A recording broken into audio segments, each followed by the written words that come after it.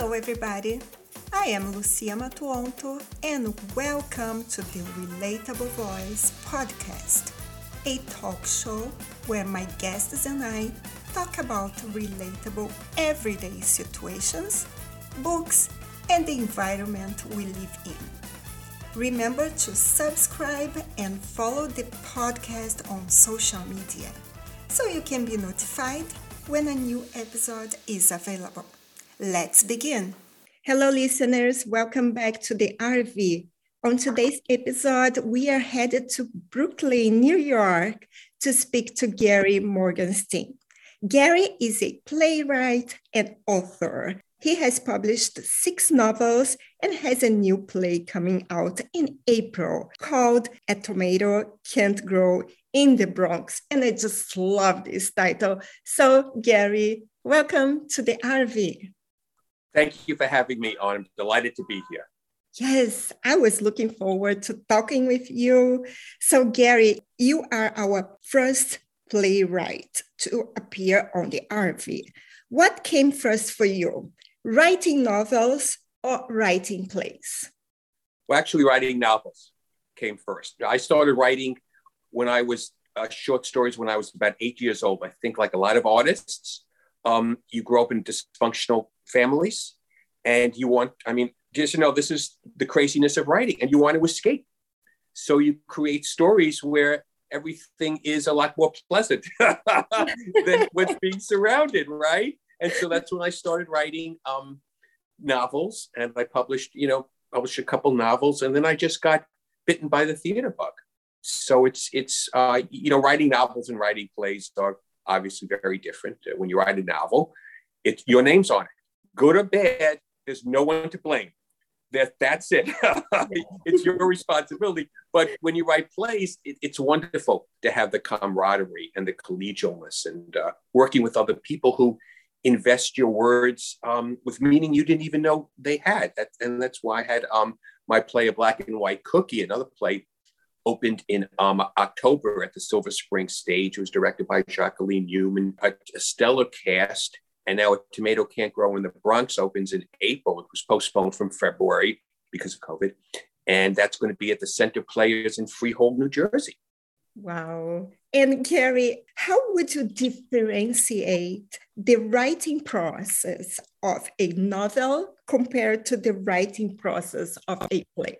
Well, when you write a novel, all the words stay up here. And you don't need to hear them. I mean, you hear them. As you're a novelist, you know what I'm talking about. All those out there are writers, and also, of course, readers understand when you read, you hear it. But when you write a play, you have to write and adjust for that world where it's live, and you have the immediate gratification when you write a play. When you write a novel, unless someone writes you, someone talks to you, someone does a review, you don't know what they think. But with a play, you're sitting there in the theater anxiously waiting for a response. My very first play, I was sitting next to a friend of mine, and at the end of the first act, he nudged me, says, "You can breathe now," because it's, you're like, because there's that terrifying sense of, oh my God, they hate it. Okay. No one's laughing. Okay. And also, what's kind of interesting with when my play Black and White Cookie premiered, there was the first time, obviously, I sat and heard my play with people wearing masks. So you don't necessarily hear the laughter as much, which, if you're a neurotic writer, that kind of feeds into it. I mean, think about it, right? It's not the belly laugh. It's not the roar. It's muffled. That's but then the beauty of theater is that you do have the instant gratification. And when you see that people are responding, when people are laughing, or the most important thing for a writer to accept is when it's quiet, they're listening. And that's what you want as well. They're paying attention. So you have all that going on. It's a whole different ballgame. But my novels, my dystopian political novels, A Mound Over Hell and A Fastball for Freedom, they're different. They're kind of darker. They're both dark, set in 2098 after America and the world has lost World War III to the radical Islamic Empire. But ultimately, people come together through faith. And I don't mean necessarily the faith in a religion or the faith in God, but the faith in ourselves and each other, which I think as we've all gone through this horrible plague, we didn't know a year and a half, almost 2 years ago, whether that was going to be a really prophetic science fiction movie coming on, right? What was going to happen to the human race? No one knew for sure what was happening. I mean, that's how it starts in all the novels and movies, but we're getting through it. And I think it's important when you write, no matter what forum, you've got to give something positive to your readers. And not a message, not some heavy-handed theme or speak. No, I'm not talking about that, but just a sense of hope that no matter what, and in my novels, the characters, they're ordinary people caught up in extraordinary times who become unlikely and unwilling at times heroes. Ultimately, no matter what is happening, we are based, we care about getting through the day. And it's like, and the love and finding love and companionship and something to look forward to. And I think that's always important when you write books, no matter how dark it might be, to give the reader that. I have a quick announcement for you guys. It is the RV's first birthday. I cannot believe how fast time has gone. We decided to celebrate. We wanted to give you, our listeners, a small token of our appreciation. So as a thank you for joining us on the RV's trip around the world, we will be giving 5 lucky subscribers the chance of getting your own personalized cartoon portrait by the same illustrator who created all of our promotional campaigns. All you need to do is make sure you are subscribed to our website www.luciamatuonto.com.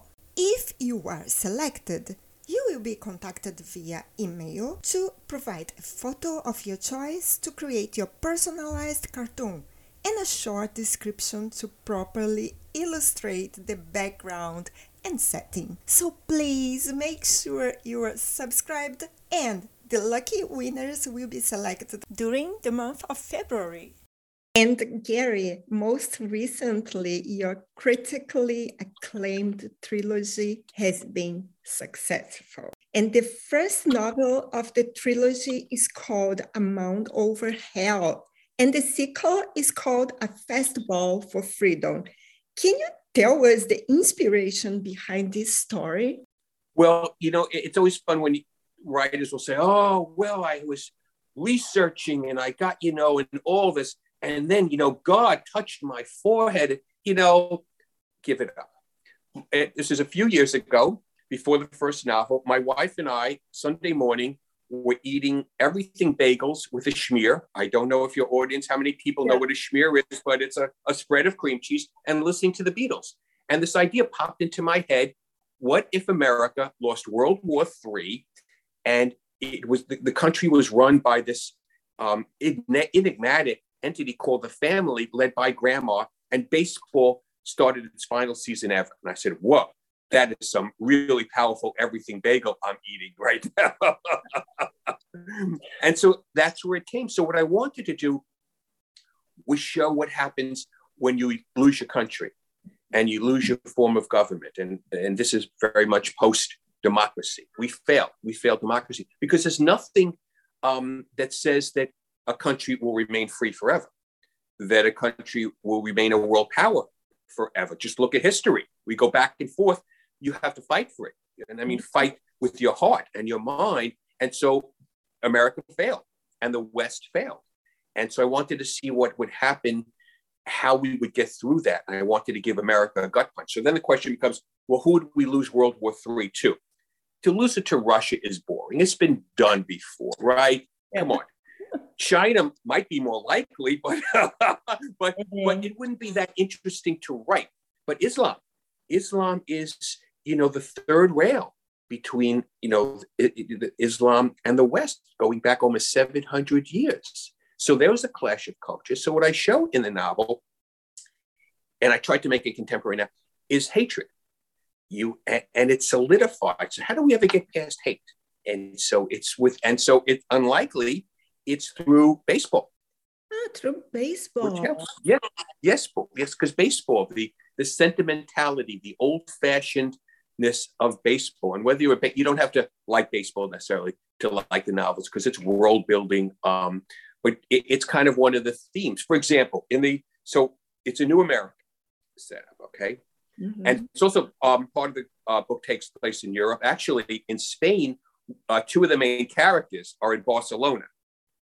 One, a girl in an orphan, a very feisty 11-year-old, Clary Santiago. She's and a Muslim fisherman, Azad Mustafa. So it's called the Caliphate of Spain now, or Andalus.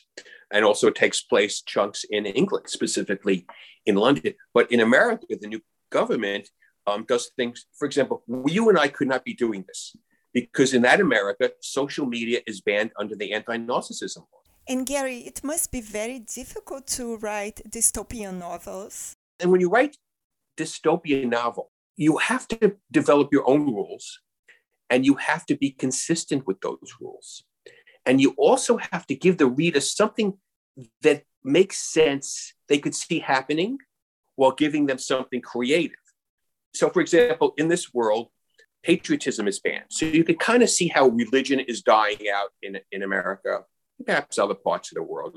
You can tell me about that. Patriotism certainly is becoming, less than popular. But this world is based on love and family society and friendships and relationships. So I don't want to shock everyone, but the 1,000 followers or friends you have on Facebook really aren't your friends. Mm. And in this world, it's individual responsibility. You have to make up your own mind and be accountable. So I didn't ban social media because of Mark Zuckerberg or Twitter or any. I had to come up with a reason for the time set in the novel. And I think that's really important to give your readers. And do you believe that it could happen in the next few years? I think there's so much turmoil going on in the world and so many things are happening. There's so much polarization. I also think you can't really predict history because you don't know, because people forget, I love when they make predictions, okay? And what, the genius says, this is going to happen, this is going to happen. What they forget, and what your novelist always must remember, as you know, is that it's the people who make history. Individuals make history.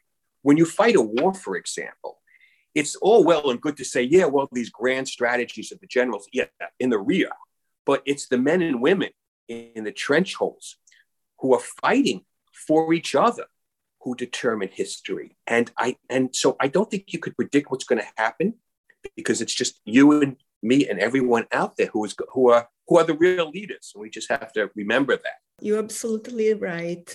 And there are some forecasts that never happen. No, really? I mean, they can't even get the weather right. No. Yeah, come on. They can't get the weather right. Well, it snows. Maybe it'll rain. Maybe it won't. I mean, really hedging your bets? Yeah. Yeah. And Gary, your lovely wife, Marcina, is also a playwright, as well as a director and theater critic. Yes. So the family is all together. Yes. So how involved is she in your writing process? Well, what's interesting is that we write very different works. She does things a little more avant-garde, her plays, and she prefers those kind of plays. And I write very linear reality plays. In fact, I just finished a new play and I gave it to her and she said, you never have soliloquies. I said, there's no like Lady Macbeth walking around. I am like, this is what people are like. And I don't go for any gimmicks on stage. I think one of the things which are hurting modern film, for example, is the use of CGI, overuse of CGI. It's, they're forgetting it's about characters and plot. And CGI, for example, the movie is great to accentuate a story, but it shouldn't be the substitute. So we write very different sort of plays, but we're very supportive. of each other, which is, the most important thing of all. Yeah, this is the most important thing. For example, I write my book and then I show to my family. I don't ask for the opinion before it. No. I don't like to ask anyone's opinion. No, once I'm done, that's something different. But as I'm doing it, it's me. You know what it's like. It's all these characters running around in your head. And we know it's the characters who are going to do, you understand this, but sometimes they take over the scene, right? You'll be writing something, they'll say, no, schmuck, that's not how it's supposed to be. What are you thinking? I wouldn't do that. I wouldn't say that, but they're real. They are real life people. When Marcina and I first got married, it's going to be 8 years in August, by the way. And she was sitting in the room while I was writing. And she says, what's wrong? I said, what? She said, you look all upset. I said, no, I'm fine. She said, but your face is twisting. And I said, that's my characters. That's not me. So now I try to keep her out of the room. I said, go on the other side of the door and let me do my crazy, insane stuff, which is, what creativity is all about. And creating characters, for me, I think it's the best part of the writing process. You just decide who they are, what they want to eat, what they want to do. For me, this is priceless. It's a little like being God. A little bit, right? I want to tell that, but I don't want to think that I am a narcissist. No, wait, no, writer's narcissist? No, never such a thing. We have no egos, right? Well, then the flip side is that we have the ego because we think people want to read what we've written, but then there's the insecurity. Oh my God, it's no good. Right? Did you have that as well? Yeah. Me too. That's why writers drink wine. Yeah, it's it's so nice to talk with you. And Gary, you are currently working on the third installment of your series. Can you tell us a bit about it? Well, it's called A Dugout to Peace. And the world kind of will finally, hopefully, come together. Like I said, I want to bring a positive message because, with you look around and what we've been through with the pandemic, and there's so much hatred and hostility in the world. And I want to say that it doesn't need to be like this. We can come together. We're all, we all want the same things at the end of the day. Yeah, exactly. And Gary, is there a message you would like to leave for our listeners? Anything you want to tell us? To remember that what unites, there's more that unites us than divides us. Beautiful. I just love it. It's from you? Yes. Gary, where can we find you? I'm on Twitter at Writer Gary, on Instagram and Facebook at Gary Morgenstein. And my books are, all over the world through Amazon, Barnes & Noble, Apple Books, everywhere. If someone in Spain wants it, that's fine. And maybe you could work on getting a Spanish language production of one of my plays. Wow, of course. And Gary, you are always welcome to the RV. Actually, I love going to New York. It's one of my favorite cities. We'll be happy to have you again. Thank you so much. It's been a delight. Thank you, everyone. If you enjoyed this episode, be sure to subscribe so you'll be notified when the next one is posted. Please rate this podcast and share it with your friends. Thank you for listening, and remember, relationships don't exist. Relating does. Until next time.